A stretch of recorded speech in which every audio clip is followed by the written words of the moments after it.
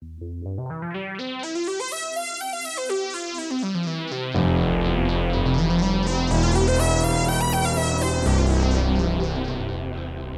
and welcome. You are listening to an informed take on current events brought to you by law students and staff of Queen's University Belfast. This is LawPod.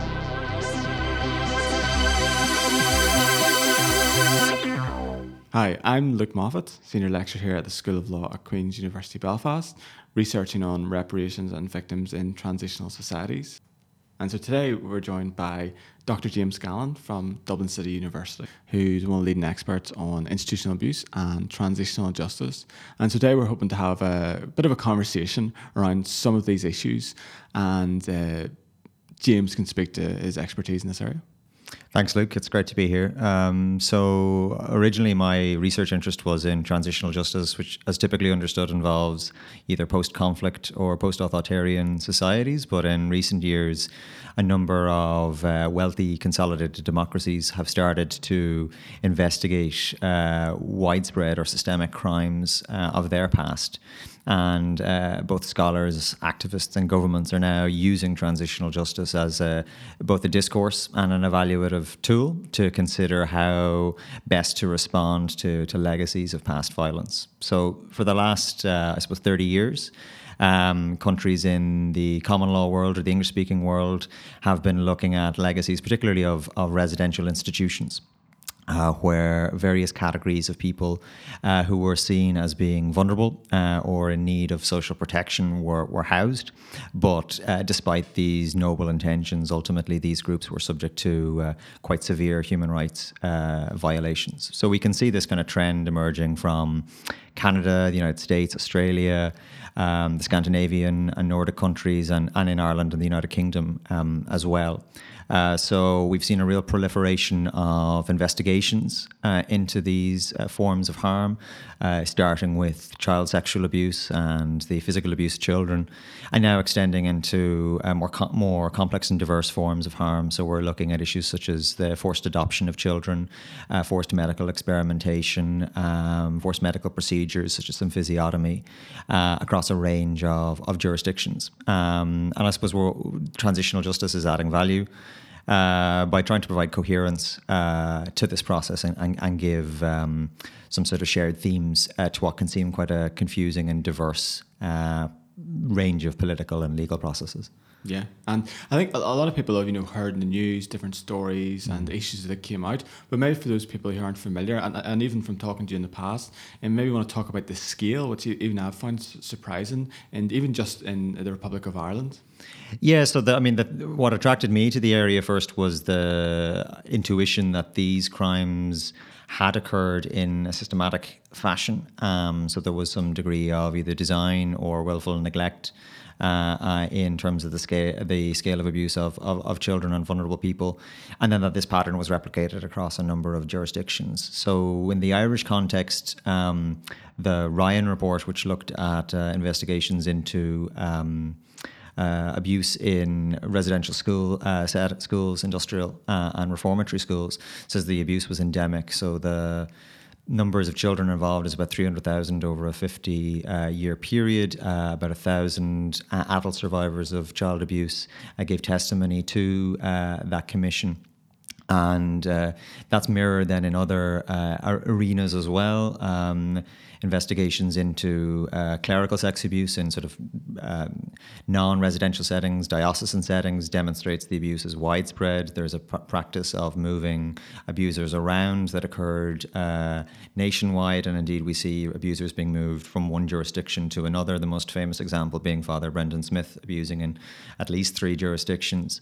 So I wrote a piece a number of years ago that suggested the abuse should be viewed globally as being part of a widespread and systemic process, particularly because this abuse often has emanated from a combination of state and church-run institutions, and particularly in higher levels of church hierarchy, that there would have been awareness or notice of this abuse taking place and a failure to respond to that or to manage that, and in some instances actions undertaken to cover up such abuse demonstrate that it's widespread and systemic. So one estimate shows on the child abuse alone that we're speaking about 100 to 200,000 victims globally within the 20th century. If we were to extrapolate that further in terms of the type of abuse experienced by Aboriginal peoples in Canada and Australia, we're moving up again into multiples of hundreds of thousands.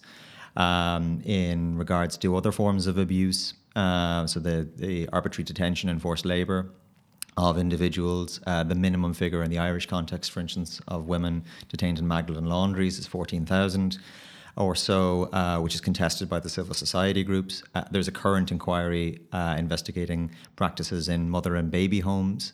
And one allegation that's been made in that setting is that at least 3,000 children have been forcibly or illegally adopted to the United States from Ireland without the consent or the meaningful consent of their mothers. So it's not a small-scale process, even if these figures are historically contested or challenged, which is one of the kind of key themes, I think, in investigating something that's occurred so long in the past. So it could be upwards of 50, 60 years, particular instances of abuse. So even if people quibble with the figures, it's plausible given the degree of correlation and the degree of sort of support for these testimonies that we're talking something that's really significant. And to my mind then really goes to the core of what Western consolidated states, so Britain, Ireland, Canada, the US, the core of their national identity. These are, to borrow religious language, part of the original sin of these jurisdictions, particularly their founding myths in a post-colonial setting. And it's key to me, I think, that we have a meaningful national conversation around these issues that doesn't just stop at saying, well, the church is bad, so we'll stop going to Mass and that's the end of the issue, but rather says, well, to what extent was society responsible for these issues as well as institutions and individuals? And to what extent have we learned from these mistakes, or are we in fact repeating forms of exclusion, shaming, and forms of harm today? So a number of weeks ago, I attended a memorialisation event at the last remaining Magdalen laundry in Dublin on Sean McDermott Street, and after a number of elderly former residents had given their testimony, a young woman of African origin got up and said, well, I'm living in direct provision in Ireland, and so Ireland is still institutionalising and excluding people that it sees as social problems. They're just out of sight, out of mind. And obviously the two issues and contexts are widely different, but to my mind, it really demonstrates that if we don't learn socially and politically from the failures of the past and the harms of the past, then we are at serious risk of repeating them in the future. And I think unlike in mainstream transitional justice settings where you might have very large national conversations about political violence, about the role of the state and the rights and wrongs of conflict, the discussion around historical institutional abuse has been remarkably quiet in terms of asking these bigger national questions. And I'm concerned with that quietness because I think it reinforces the control of shame or the control of contempt that seem to be an influencing factor in creating these harms, that people placed children, placed women in institutions because they were ashamed that they didn't fit a set of cultural assumptions about what a family should look like or what religion expected of a family. So single mothers were excluded. Women who were seen as sexually promiscuous without motherhood were detained in Magdalen laundries or in mother and baby homes. So there's a whole range of very personal and very deep cultural reasons and baggage that I think if we don't talk about, we'll really miss an opportunity to honour those who've suffered and respect their experience and learn from their experience, but also to transform as a society and as a culture on these issues. So for me, looking at these issues through a transitional justice lens gives you the toolkit to assess the interests of states in dealing with these issues. Do they want to maintain the status quo and placate those who are advocating for change? Do they want to engage in more transformative behaviours, reform their own institutional structures, their relationship with other organs of power? And how is this manifested in law and in political expression, political apology, and so on? And how is this manifested socially? How are people organising themselves to deal with these issues, and how is that being either supported from civil society or being curtailed as well? So there's a whole range of issues, I think, which makes it a really ripe context, but also a very urgent context, because the people involved are very elderly. And unfortunately, people are often dying before they see what they consider to be justice. A quote from a gentleman looking for his mother, who he believed was in a mother and baby home recently, saying, "I don't want to come in contact with the gravestone. I want to come in contact with a real person and have that relationship for however long it lasts." So although these issues are very historic, they're also very timely for the people affected. Yeah. That really sort of captures the scale just in one country and the challenges they're in, and even in Northern Ireland, in terms of trying to deal with, like, in a small country, we've had the historical institutional abuse inquiry, and we've done that, but the recommendations for that haven't been properly implemented, and there's been victims there who've recently been calling for it and have died before see anything done, even just in a few months. What in Ireland is being done now that this is coming to light in trying to deal with the scale of this harm? So what tends to have happened in Ireland, and it's replicated elsewhere, is because of the scale being so large, states have both justifiably and perhaps in their own interests adopted a piecemeal approach. So it's been to focus on specific institutions for inquiry and for forms of redress, such as compensation or acknowledgement. So we've looked, starting off at child sexual abuse in a residential setting, then we examined it in a clerical diocesan setting, moved to examining the forced labour and detention of women in Magdalen laundries, and currently looking at the mother and baby home issue. So it's institution by institution. And there's been a very uneven process with that. Some of those inquiries have had public hearings, have had significant resources attached to them. But if we look at the trend over time, so the Ryan inquiry being the first, each of the inquiries has got successively cheaper, and the nature of the process has become successively more private and more controlled by the Irish state. So there's been less participation and ownership of victims and survivors.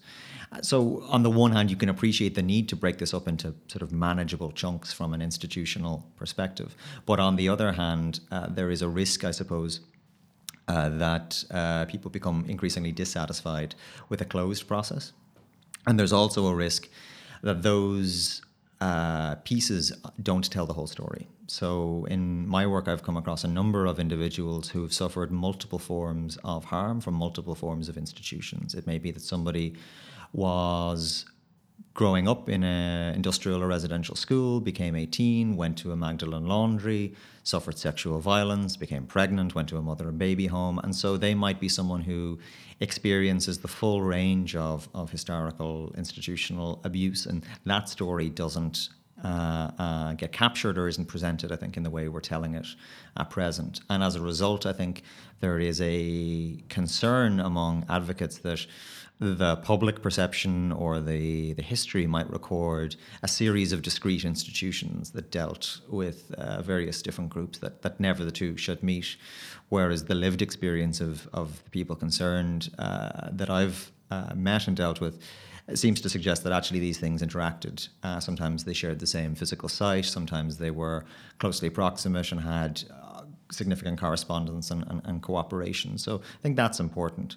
The other thing that's distinctive about how states have dealt with this issue is it's often been without acknowledgement, and Ireland would fit within this, of their legal responsibilities. So Ireland has had a redress board scheme since 2002 for residential schools, but it's an ex gratia scheme, so it's without admission of legal responsibility. And it's replicated that model on smaller scales for other forms of abuse. So we had a Quirk scheme after Justice Quirk in the Magdalen context, a brief scheme for survivors of the medical procedure of symphysiotomy, and all of these forms of compensation payments to victims and survivors are without admission of the fact that anybody, I think, did anything wrong. So there's a political separation of questions of apology or questions of responsibility from an administrative process that offers people a form of cash payment to acknowledge in some limited way their experience. And when teaching, I describe this as sort of one of those fake apologies you may give to your friends, which is to say, I'm sorry if you feel bad. I'm sorry if you think that way, rather than I'm sorry, it was my fault. I should have prevented the harm from taking place. And this is to acknowledge my failure. So my concern would be that we will have spent 30 years, billions of euro, and will be left with a process that does not satisfy victims and survivors, does not impact on society more generally, and leaves the state and church apparatus largely untransformed, but also dissatisfied with having to go through this process. So it seems to be one that risks not benefiting any one constituency to any great extent. And I think that would be an awful waste of time and energy. Yeah, no, that's a really good capture of what's going on. And I suppose you've written a lot on this, and particularly I really enjoyed your article in the International Journal of Transitional Justice called Jesus Wept. It's very powerful and sort of tease out some of these debates. I think maybe as a finishing point, is there anywhere where people who are interested in this should find out more information, or anywhere you would direct them to, any sort of resources on that? I think what I would encourage people to do is to promote the voices of those who've been ignored for so long. So to do that, I would encourage them to seek out the voices of victims and survivors, and to do so, look for those groups online who are reflecting their stories today. So there's a number of avenues for doing that. There's a Justice for Magdalene's group, which is collaborating with the Adoption Rights Alliance on a project called the CLAN, Irish word for family project, designed to help women who are in institutional settings tell their story in a collective way, so that whatever the outcome of the ongoing Commission of Investigation into Mother and Baby Homes, there is a collective oral history and narrative there. I would encourage people to seek out the survivor groups for clerical sexual abuse and look at their data and their reports nationally. So 1 in 4 in the Irish context, and internationally as well, to show the scale of the issue. So the Survivors Network of those abused by priest, or SNAP, which people might be familiar with from the Spotlight movie, have wonderful resources that show kind of the diverse national experiences and the central role of religion in the Catholic Church in this setting. And I think just to read widely, because these issues come up periodically in the press, whether it's the HIA in Northern Ireland or Tuam, for instance, in the Republic, but to try and consistently look at these issues, because I think the risk is that we have moments of outcry or of hysteria, and then we go back to our lives unchanged. And I think the opportunity is for us to use those moments to really consider what type of country we are and countries we are, and what steps we can take to change that. Yeah, no, I fully agree. I think it's a wider problem in transitional justice, because it's about the struggle. So the struggle for those who are marginalised, forgotten, victimised, to get acknowledgement and sort of awaken society that it doesn't happen again, and maybe to alleviate some of the suffering that has been caused. So thanks so much, James. That has been incredibly comprehensive and engaging, and we hope to have you back up soon in Belfast. Thanks very much for your time. Cheers. Thanks. You have been listening to LawPod, an informed take on current events brought to you by the law students and staff at Queen's University Belfast. This episode was produced by Richard Somerville and Rachel Killeen. Our theme music is by Colonel Chocolate and the Justice Triangle, and we are funded by Queen's Law School and the Queen's Annual Fund. Thanks to Luke Moffat and James Gann for this episode. You can follow us on social media. We're on Facebook and Instagram at QUB LawPod. You can also find us on iTunes and anywhere else you get your podcasts. Thanks for listening. I'm Rachel Killeen. This was LawPod.